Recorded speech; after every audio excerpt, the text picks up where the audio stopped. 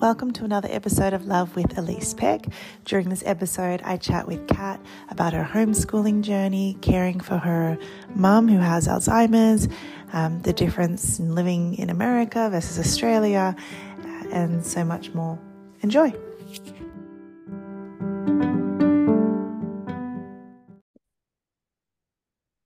Welcome to another episode of Love with Elise Peck. I'm your host, Elise Peck. I'm a best-selling author, certified mindset coach, psychology student, former lawyer, wife, and mother to two primary school-aged girls.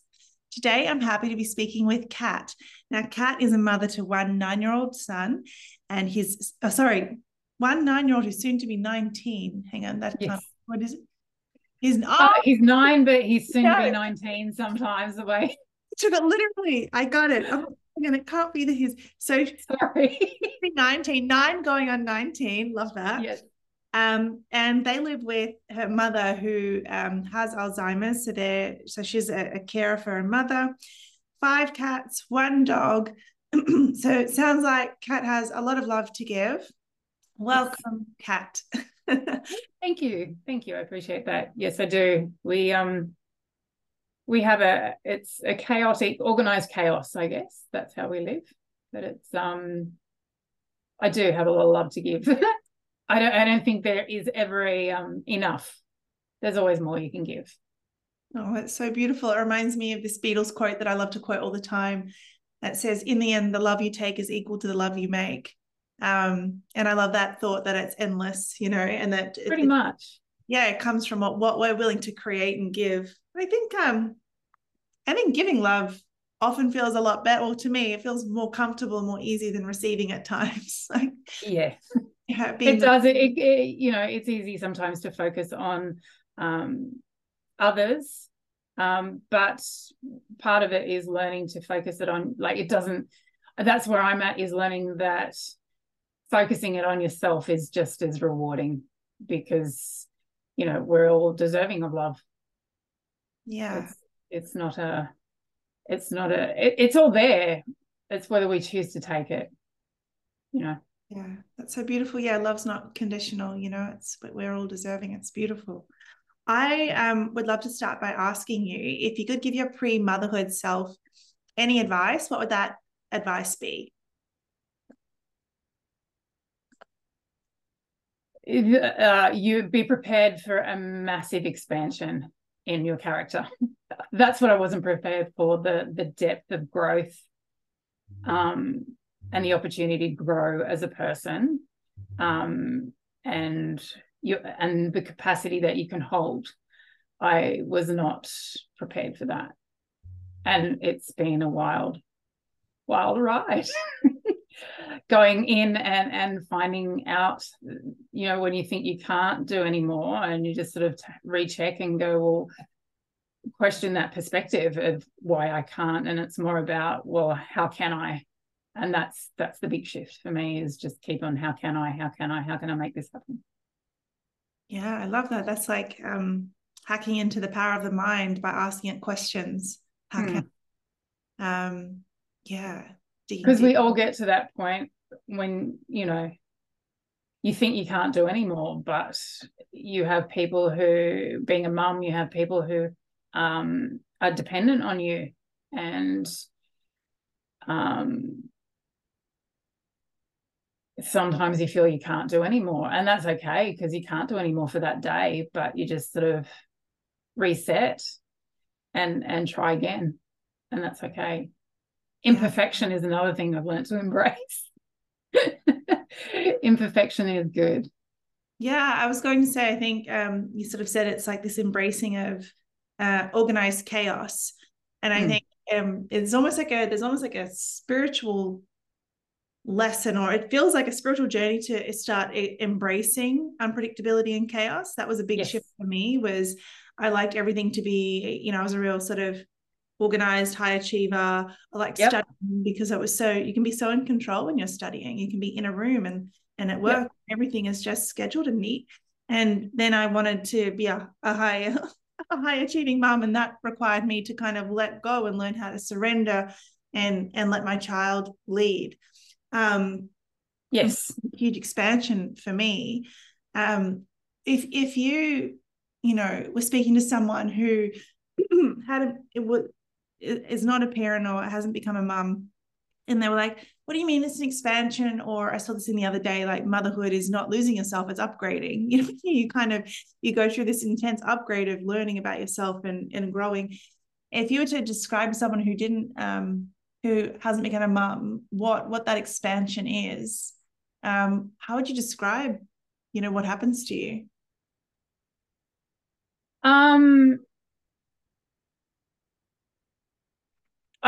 To be honest, I don't know whether I could describe it in terms that someone I could describe it, but I'm not sure.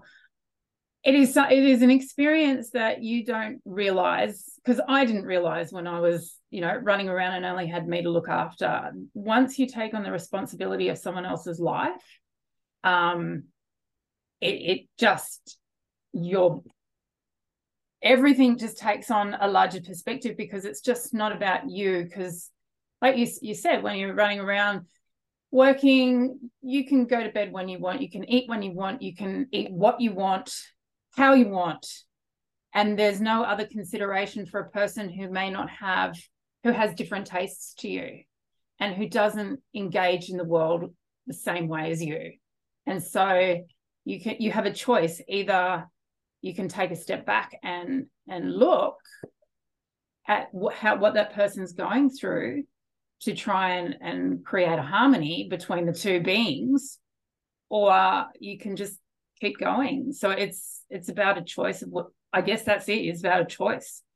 You have to make a choice whether you want to work in harmony with another being or not, because kids are another living, breathing entity who are trying to come to grips with this bizarre world we live in at times. It's absurd, and you've got to wait for them to process, and that's what it's like.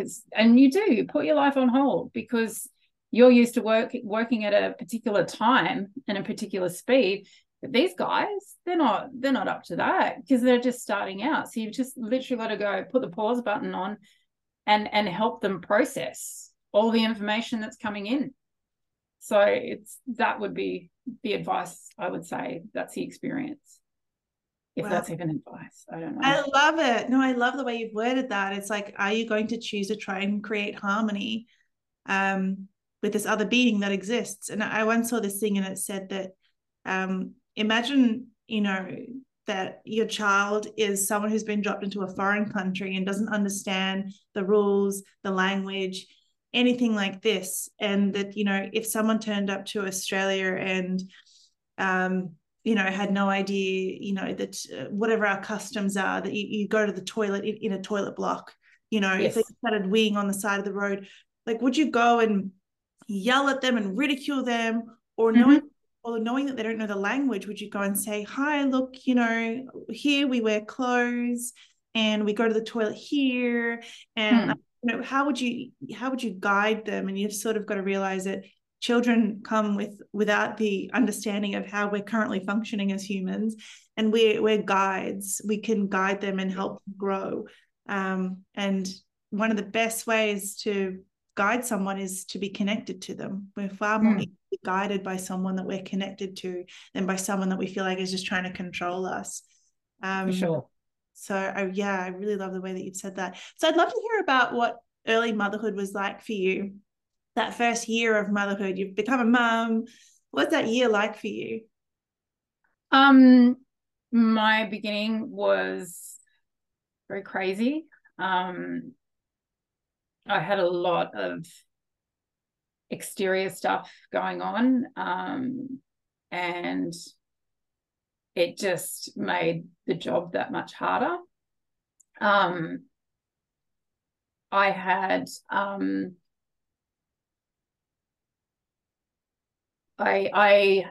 my son, we were living in America with my husband.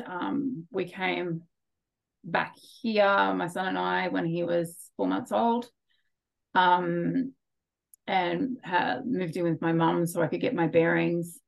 And it was, I had support in that regard, but that adjustment that I talked about, that expansion, when it's thrust upon you with sleep deprivation and hormones and emotions, it's very hard for the mum, for me, it was very hard for me to process all that expansion at the same time, because it happens so rapidly. And if you've got other stuff flying around in your ether,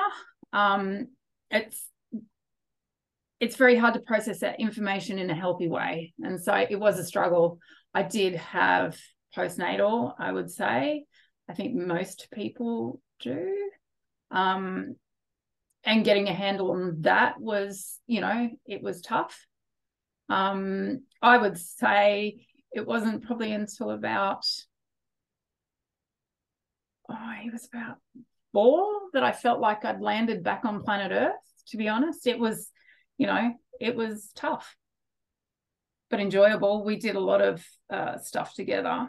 And that's what having someone with you 24/7, there's that as well.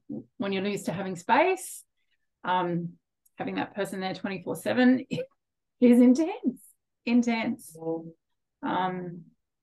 But I tried to take that approach. And that's the thing, if you try and putting yourself aside and trying to help this person through these very, very, very early formative years, I did a lot of follow the child kind of exercises and stuff like that, which is hard when you're just mentally and emotionally exhausted. That it's just a hard time. I'm glad that he's a lot more independent now. But yeah, I don't, to be honest, thinking about it, I don't have a lot of that is sort of seems so long ago now. I haven't really thought about it for a while. Yeah, it's all such a blur for me as well. My children are now 5 and 8, and I totally related when you said at around 4 you felt like you landed back on Earth, because I felt like I landed back in society around that age with both my kids. Is that before that age, you're kind of living in an alternate universe where the way society is structured does really not mix with the natural flow of children, and therefore what mothers need to give children. And so you kind of need to exit normal society for a bit there, and everyone's just hearing about, what restaurant they're going to and what show they're seeing and putting at work, all this stuff that seems so irrelevant and silly. Yes. The real experience of human life you're having. It seems so trivial. But then eventually you kind of come out again and you land back in society and you're like, I'm glad this still exists. I can assimilate again. I can be part of this with my child now that it's kind of child friendly. Like now that they're old enough to kind of be able to kind of fit into, they can sit at a table now. They're probably not going to pick up a fork and throw it. Oh, I've lost your audio. Oh no. Yeah, I can still hear it, so I'll keep soldiering on. Hopefully the recording is getting my audio. But yes, I totally relate to kind of you feel that you've got to, pop out of society and then pop back in, which is in part why I'm sharing these stories, because I think that for mothers, it can be quite an identity shift and really hard time to find yourself suddenly not able to live the life you've just been living your whole life. I saw this comedian once, Michael McIntyre, who's like, here's single people leaving the house. I'm going to leave the house. He just leaves the house. And he's like, here's parents. And it's like this whole song and dance and circus. And I think it's that feeling of, whoa, I've suddenly lost this whole version of reality I once had. And it's such an adjustment. So I think just hearing stories of like other people are going through this is a valid part of society, even though it's not, that as acknowledged as it should be and as supported as it should be. You're not alone in experiencing this. That's partly what I'm hoping to do by sharing these stories. Yeah, cool. Yeah. So when did you decide to be a stay-at-home mum? I think that was always so. When my son was born in the States, one of the things, because at that point in time I was going to remain there. I decided then that I wanted to homeschool because I wasn't comfortable with the state of what happens in American schools. Basically wasn't going to send my son to a school where the possibility of him being shot was very high. So that was always part of it. And I wanted a relationship with my child. And so to build a relationship, you have to spend time.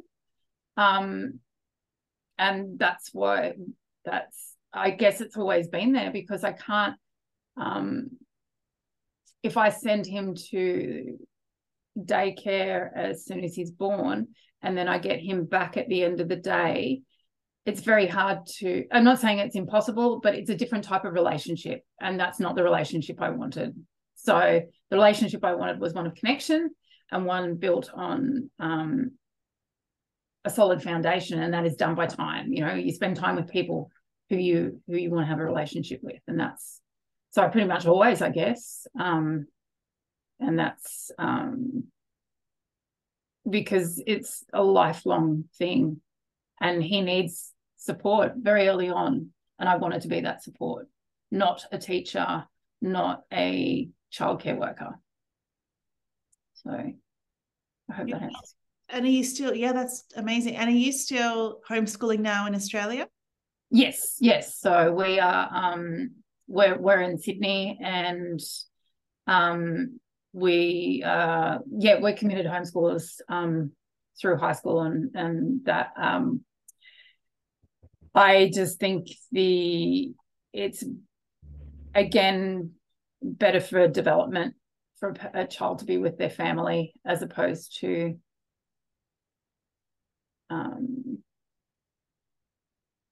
in a school environment. They're exposed to people, lots of different kinds of people, which on some ways it's great, in some ways it's not. But up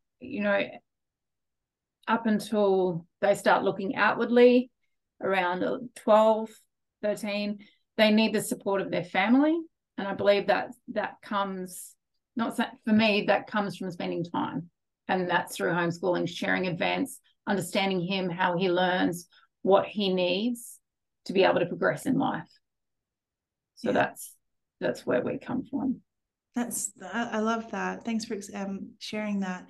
And so did you find during your, even in early motherhood and at any point in your motherhood that you got support for your choices, or were people undermining and challenging and casting doubt?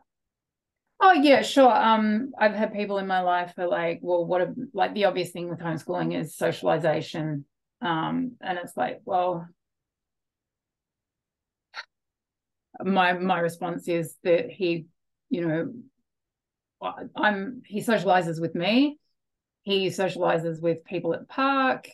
It's a lot better than being teased and the socialization that can take places in schools. There was that.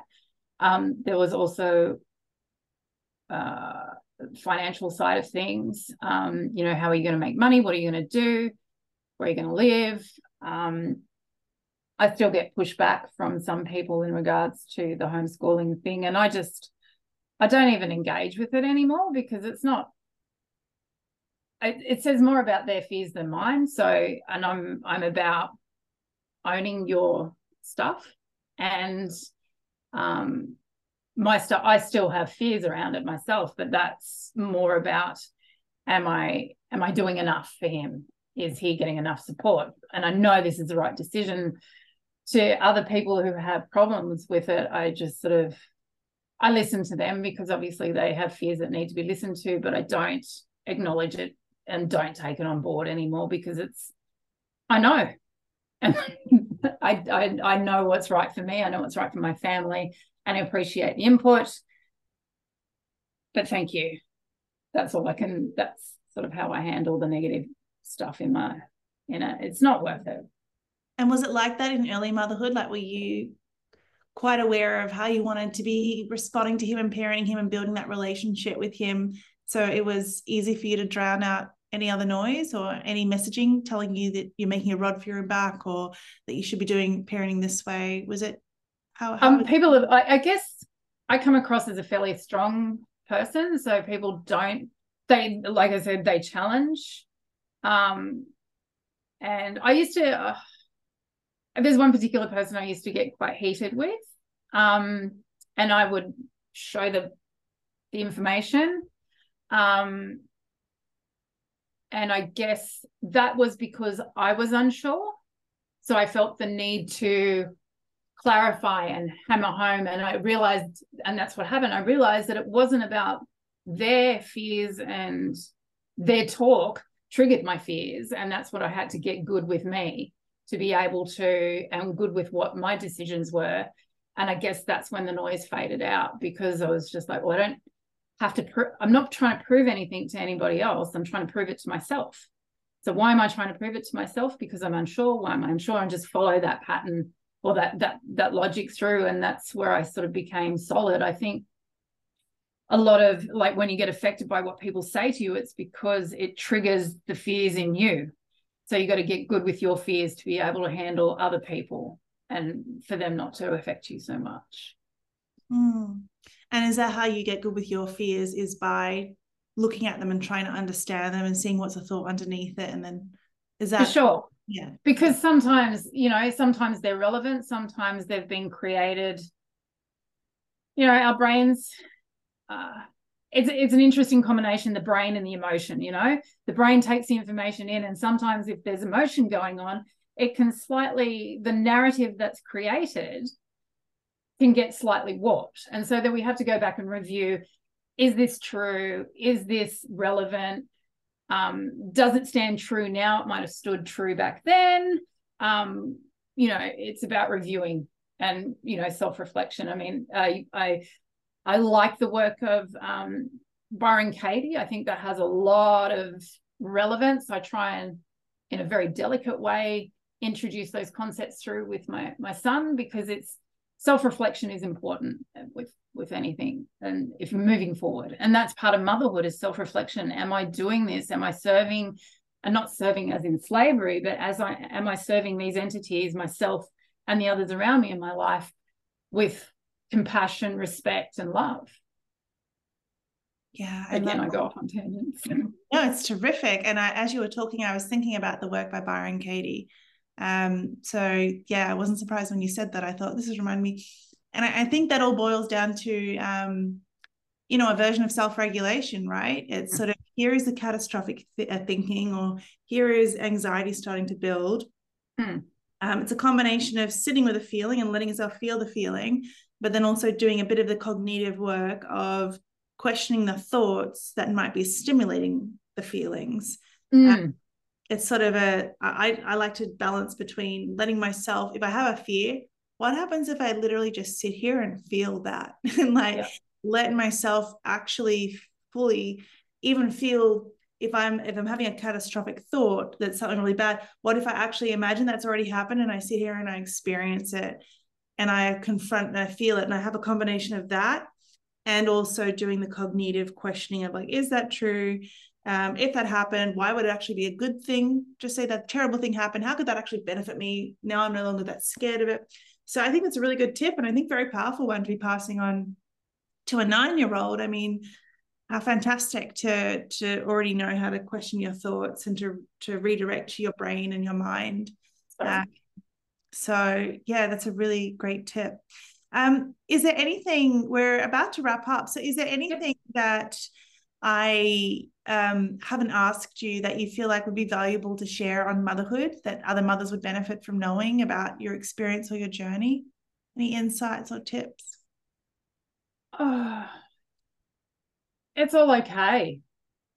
Like, if you're I guess I'm assuming the people who are here listening to your podcast are in a place of where they are already in a state of self-reflection, and that is it.